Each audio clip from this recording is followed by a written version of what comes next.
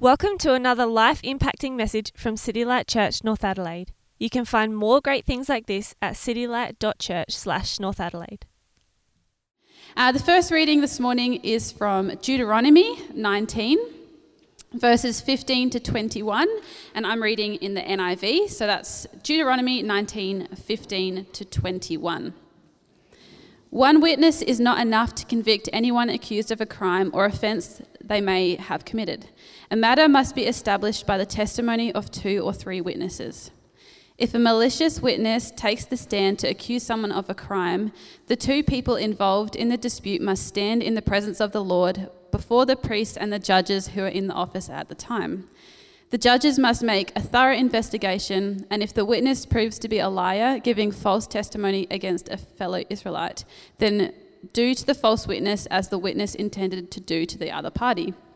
You must purge the evil from among you. The rest of the people will hear of this and be afraid, and never again will such an evil thing be done among you. Show no pity, life for life, eye for eye, tooth for tooth, hand for hand, foot for foot. And the second reading is from 1 John 2, verses 1 to 6. My dear children, I write this to you so that you will not sin. But if anybody does sin, we have an advocate with the Father, Jesus Christ, the righteous one. He is the atoning sacrifice for our sins, and not only for ours, but also for the sins of the world. We know that we have come to know him if we keep his commands. Whoever says I know him, but does not do what he commands is a liar, and the truth is not in that person. But if anyone obeys his word, love for God is truly made complete in them. This is how we know we are in him. Whoever claims to live in him must live as Jesus did. And I'd love to invite Tren up. He's sharing with us today. Thank you, Tren.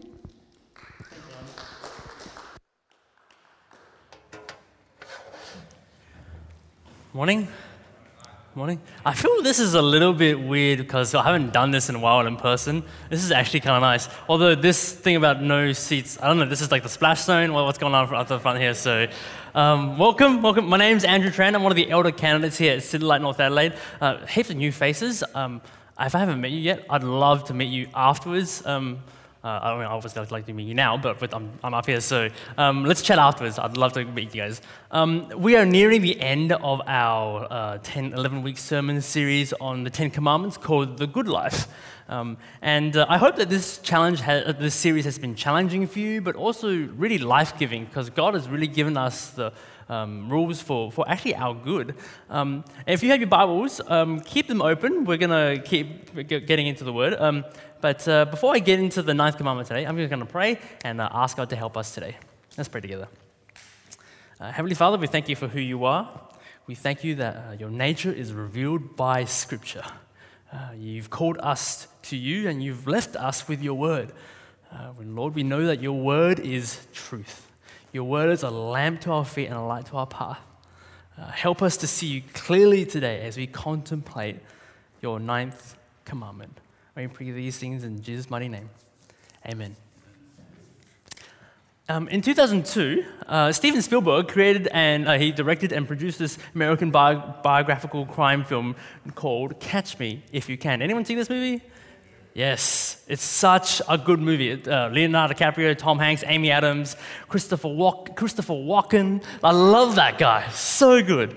If you don't know what this movie is about, it's about a con man. His name is Frank Abagnale Jr. He's a con man. He's a check forger. He's an imposter. And the whole idea about this movie is that essentially this Frank person, he dupes millions and millions and millions of dollars by printing fake money checks while pretending to be an airline pilot, a doctor, and a lawyer. And he's like 21. I don't know how you do that, but man, I love this movie. I love this movie. It's really entertaining. It's 92% Rotten Tomatoes. If you haven't seen it, I'll recommend you go see this movie. And during the whole time watching this movie, though, I had no issues with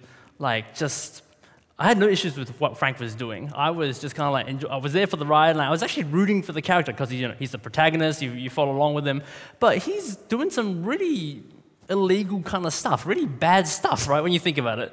He's duping millions and millions of dollars. And yes, I guess the part of his story is like, yeah, I know his parents got divorced and he moved to from a rich neighborhood to a really like poor neighborhood, so you really feel for him in that.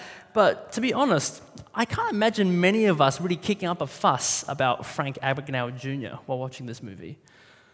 Now, I'm not saying that when you watch movies, you need to be the fun police. I'm not saying that you must be morally outraged by his actions here. And full disclaimer, just because I'm talking about this movie does not mean I condone check forging or impostering or anything like that.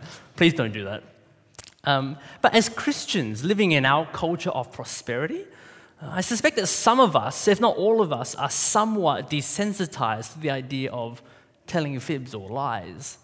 And it's not just in regards to this movie. Lying is actually everywhere in our society, in our culture. And the ninth commandment often is known as something, so people just say, oh, it's just do not lie. You shall not lie, right? And you don't have to be even a Christian to agree that this is probably a good idea. You'd be hard-pressed to find anyone who says that this is a bad thing. As Christians, do not lie. It sounds like a no-brainer, right? Just don't do it. Don't lie. But if you go to where the Ten Commandments are in Exodus 20, the command is a bit more nuanced than that. Exodus 20:16 says that you shall not give false testimony against your neighbor. And those words actually have a bit more gravity than just simply saying, do not lie. Which is why I think as we look at the ninth commandment today, we really need to understand what's at stake here. What's at stake? So if you're note-taking, if you were to explore the ninth commandments today, we're going to look at three things today. We're going to look at the impact of a false witness. We're going to look at the impulse behind a false witness. And lastly, we're going to look at the call to be true witnesses. The impact, the impulse, and the call to be true witnesses. So firstly, the impact of false witness. To understand what this command is exactly referring to, you need to understand the context of this passage. Like previous weeks, we've talked about the Ten Commandments. The Ten Commandments were given to God's people, Israel, after they were ripped out of slavery, out of Egypt. They were to be His people, and God wanted to bless them so the nations, the pagan nations, would see how good God was. They would know the God of the good life, and they would see a nation that was characterized by the character of God. The Ten Commandments here is talking about false witness, and when you think about the word witness, and it's actually talking about a courtroom situation. Think of an incident that requires a court to settle. They're quite serious. So if you have false testimony in a court, that's going to bring false judgment on your neighbor.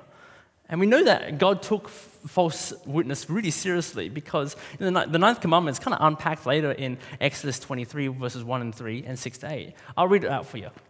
Exodus 23, 1 to 3 says this: do not spread false reports. Do not help a guilty person by being a malicious witness. Do not follow the crowd in doing wrong. When you give testimony in a lawsuit, do not pervert justice by siding with the crowd, and do not show favoritism to the poor person in a lawsuit. 6 to 8 says this: do not deny justice to your poor people in their lawsuits. Have nothing to do with false charge, and do not put an innocent or honest person to death. For I will not acquit the guilty.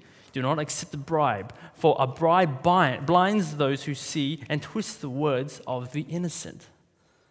You see here, false witness leads to injustice.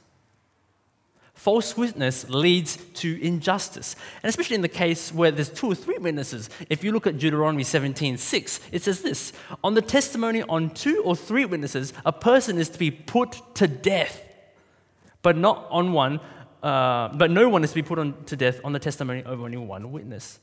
So if you had 2 or 3 lying people on the witness stand, that person who's defending themselves might actually die.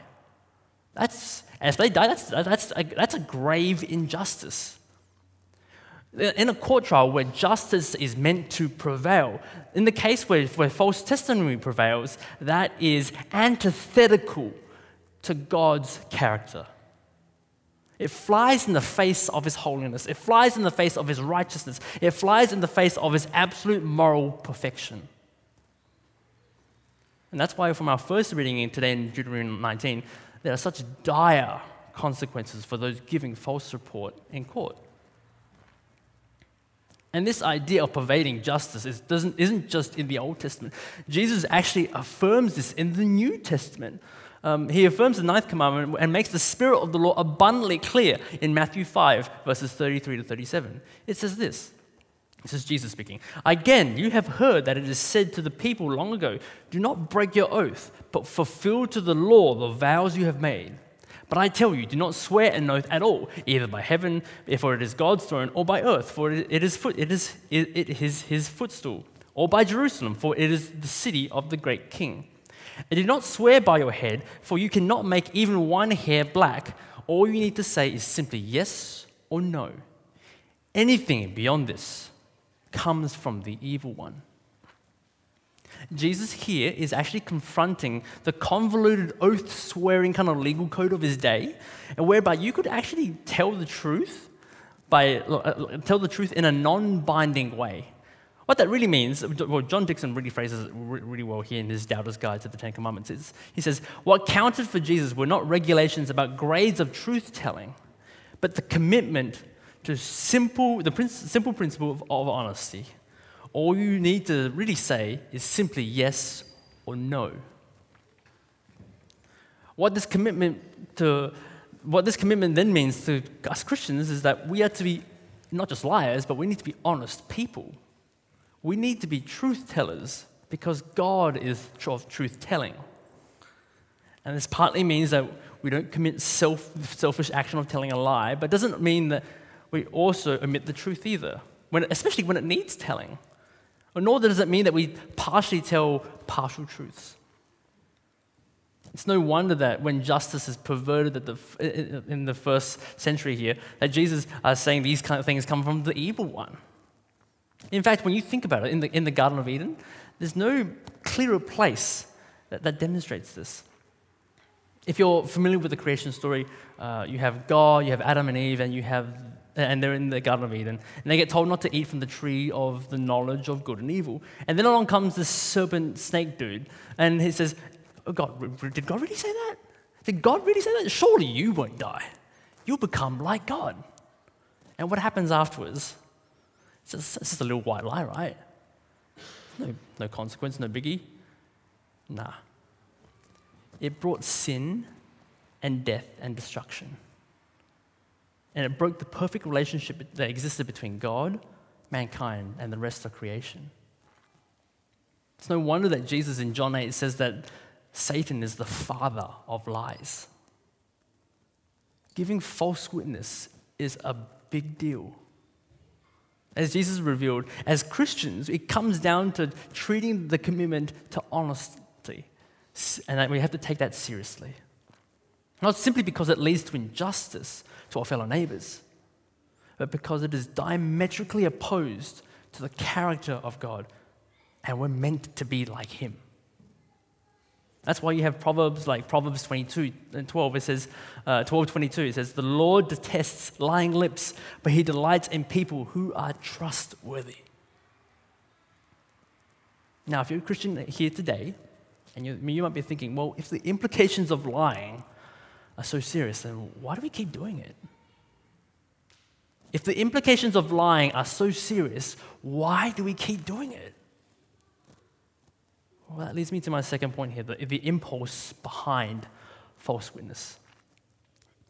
Before I go on, I must acknowledge that although the Bible has a lot to say about this, there's actually a lot of social and scientific data on this as well.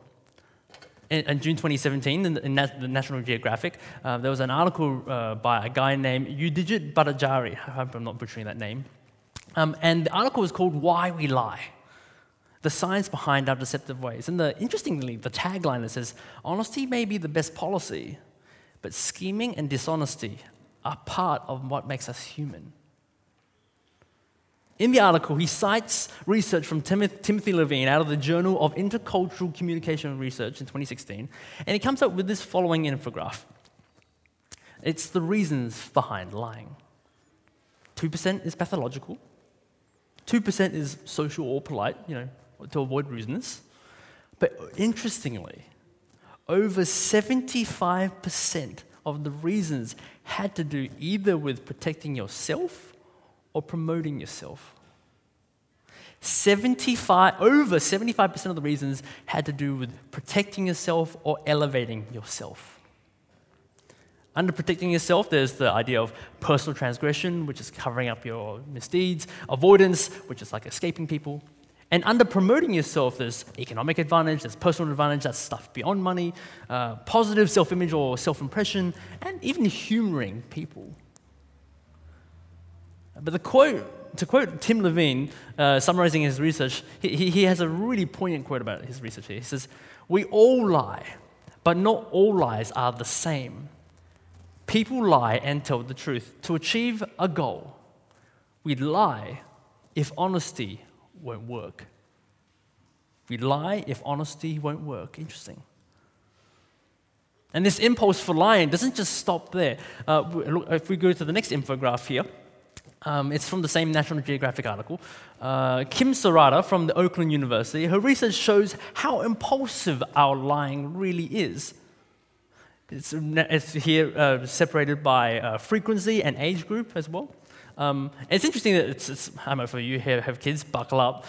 So it spikes when kids enter the ages of 13 to 17, where 59% of kids admit that they lie at least 1 to 5 times a day.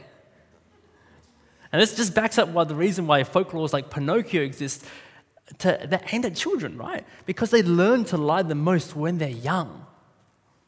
And although this proportion who lie frequently drops as people enter into their middle and late adulthood, it still exists.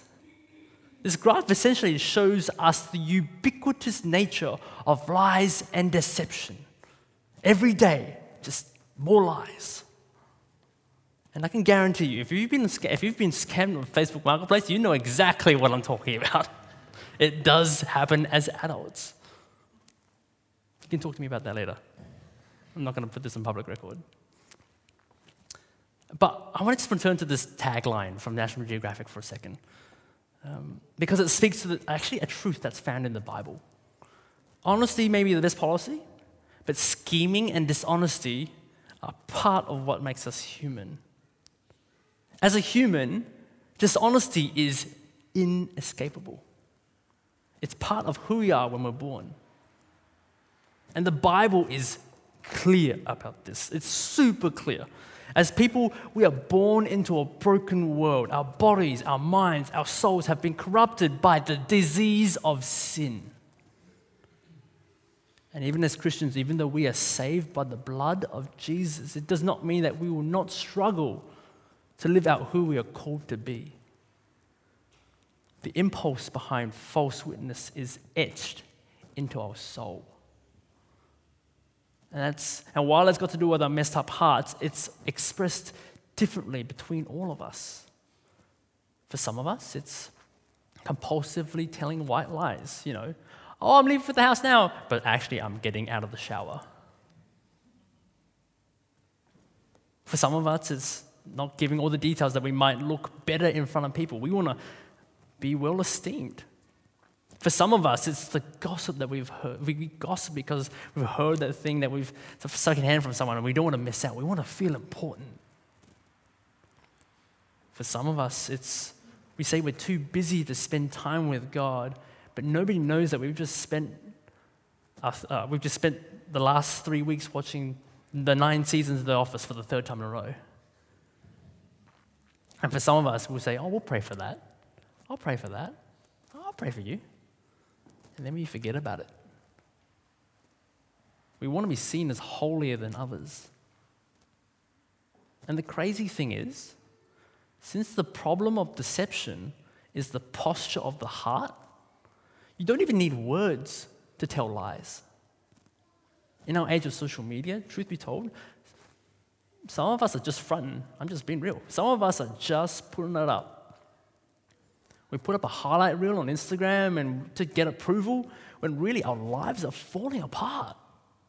We feign compassion when pain and suffering strikes the world, but we don't do much to help out at all. Or we call out culture with our convictions, but really we're just posturing our own sense of piety. Don't get me wrong, social media is great. It's great for sharing good news, it's good for raising awareness, it's good for instigating change in our society.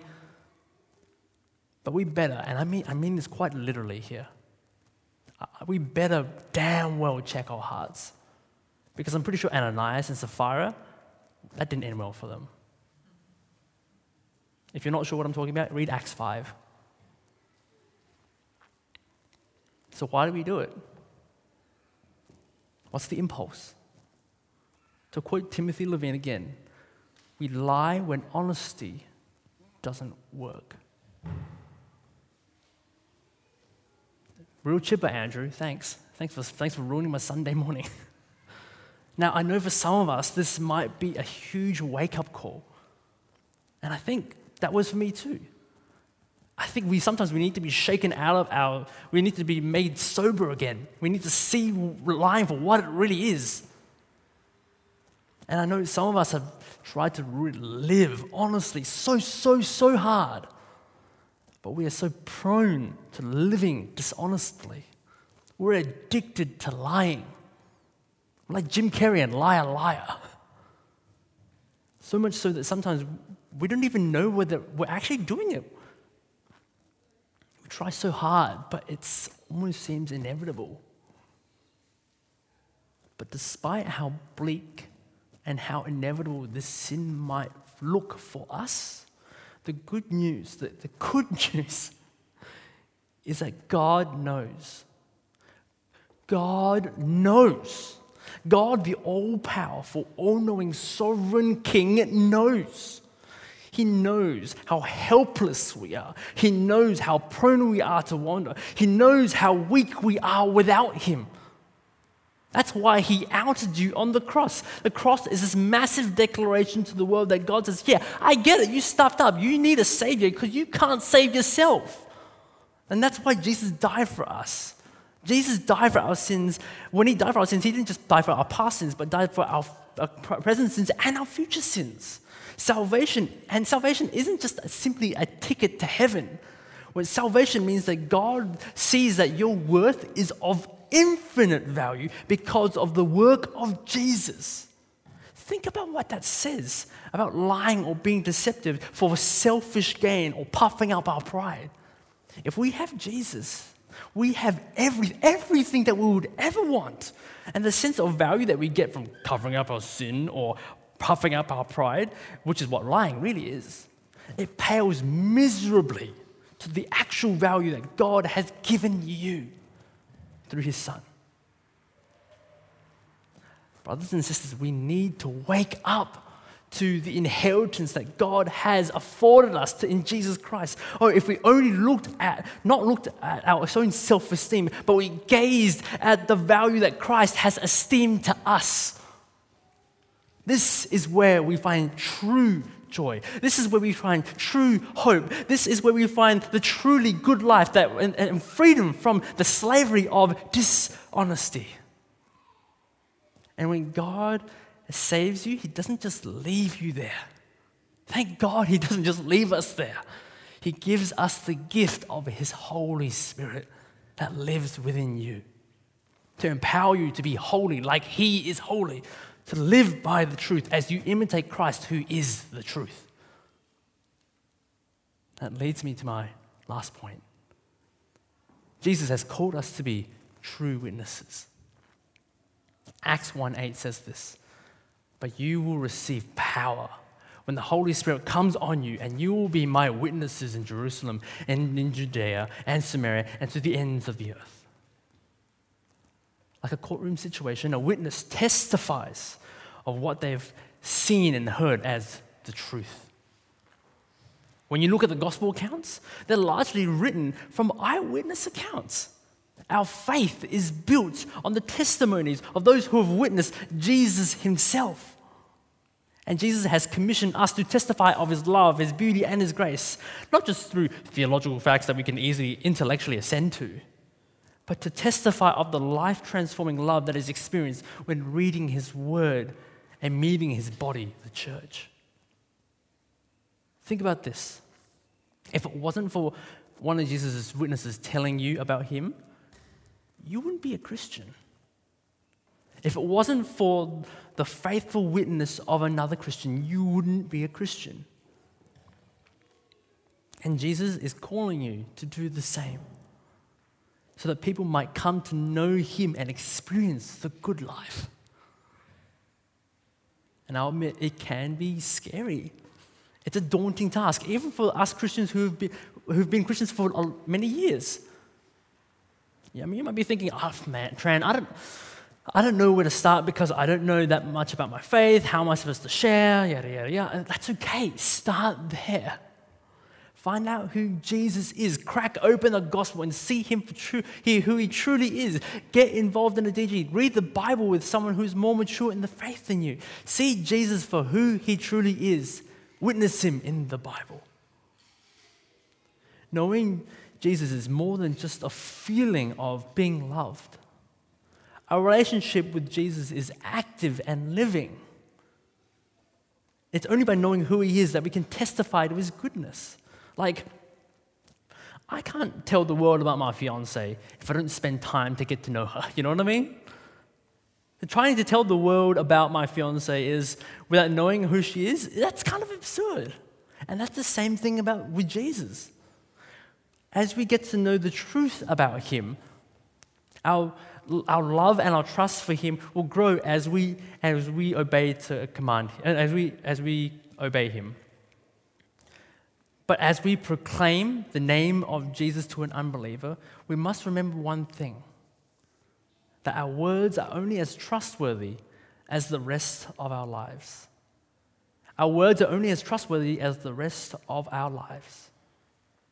Like it says in our second reading in 1 John 2, 3-6, I'll read it again for you. We know that we have come to know him if we keep his commands. Whoever says, I know him, but does not do what he commands is a liar, and the truth is not in that person. But if anyone obeys his word, love for God is truly made complete in them. This is how we know we are in him. Whoever claims to live in him must live as Jesus did. What John isn't saying here is that we're saved by our works and words. Rather, our works and our words are evidences of God's transforming grace in our lives. When we say, I know God, but our lives don't reflect that casts some serious doubt as to whether or not you actually know God. If words are the means by which people know God through his word, then we must be people who are trustworthy with our words. If our works are a means of validating our testimony about God, we must not betray our words with our works. It's kind of like this photo here. If you don't know who this person is, this is Gal Gadot. She's an Israeli actress who plays the Wonder Woman in the Wonder Woman movies and the DC comic movies. And in April 2018, this tweet went viral for all the wrong reasons. It says here, she's holding a phone, and it says, hello to my new mate, Huawei Mate 10 Pro. And then at the bottom says, via Twitter for iPhone. Essentially, she's saying here, I have this phone, check out this phone is amazing, this Huawei 10 Mate Pro thing is amazing, and she's using an iPhone. It's not a good look. And yes, I get it, it might be done by our PR team, but as funny as this is exactly what it looks like when we say we claim to know God, but then are proven to be liars by our words and our deeds. Living holy and honest lives is inextricably linked to our evangelism and faithful witness. But when we have tasted the freedom found in union with Christ, you can't help but want to live a life that reflects that you know God. You want to spend time with him to know him better. You want to think of yourself less and others more. You want to love your neighbors as yourself. You want to serve the poor and the downtrodden. You want to act rightly and justly, not in just the public domain, but in the personal domain. And like all things related to living the Christian life, you will not do this perfectly. But guess what? We are sinners saved by grace, right? And the good news is that God isn't done with us here when he saves us. Because as we mature in the faith, by leaning into his power, as we grow from one degree of glory to the next, as we work out our salvation with fear and trembling, as it says in Philippians 2, Over time, our lives, our words, and our works will testify to God's changing power in our lives. So as we close today, let's remember these things. That when we're deceitful, it runs contrary to who God is, and moreover, who we are in Him. We rob people of justice and selfishly profiteer from our lack of commitment to honesty. But the good news is, despite God knowing all our wrongdoings, our lies and deceptions, Jesus has called us to Himself, and He's given us everything we could ever want, so we don't actually need to lie. He's making us more and more like Him every day to reflect His perfect, truth-telling character. May God help us this week and for the rest of our lives, really, to be reflectors of Jesus and to bear witness to the truth through our words and our works. Let's pray together. Heavenly Father, we thank You for Jesus. We thank You that we have redemption of our souls through Jesus. We thank You for the immense love and grace shown on the cross for us. We are so ill-deserving of it. Lord, help us feel the gravity of Your sacrifice. Help us feel the weight of Your value that you've bestowed to us. Help us not belittle Your love with our lies. Lord, we are sorry for all the times we have failed, and we are sorry for all the times we will continue to fail. We will lament the times we have failed to be Your true witnesses. Help us to be above reproach, not to impress You, but because we love You. Lord, I pray that You stir our appetites for holiness and righteousness, to represent You well and to bring You all the glory in all our words and all our deeds. Again, we thank You for Jesus. We love You and we praise You for who You are. And we pray these things in Jesus' mighty name. Amen. Thank you for listening to audio from City Light Church, North Adelaide. We hope you found it helpful, and we'd love for you to share this message with others. For more great content, more information about City Light Church, or to donate to the work of City Light Church North Adelaide, visit us at citylight.church/North Adelaide.